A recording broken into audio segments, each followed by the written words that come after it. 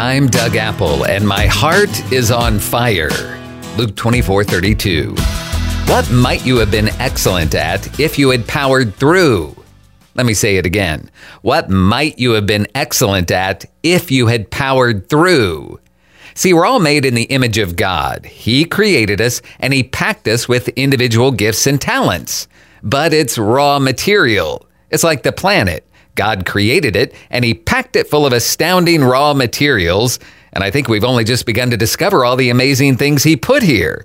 The same is true with us, every one of us. He packed us full of raw materials, but they're hidden. They're under the surface. It's not obvious. We have to dig, excavate, plow, work it.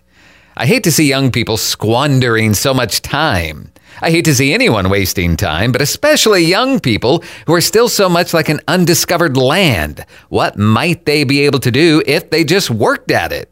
That's the problem with raw materials. They require a lot of work. Phil Collins became known as one of the best drummers in the world, but as a child, it was just bare raw materials. He liked to hit things in a rhythm, but he worked at it.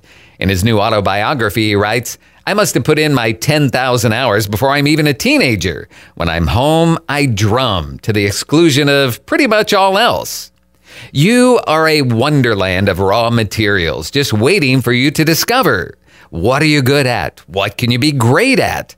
Whatever it is, greatness never comes easy. You start with the raw materials and then you work. You work, man. You work now so you don't end up older with someone like me saying, just think, what might you have been excellent at if you had just powered through? God bless you today. I'm Doug Apple.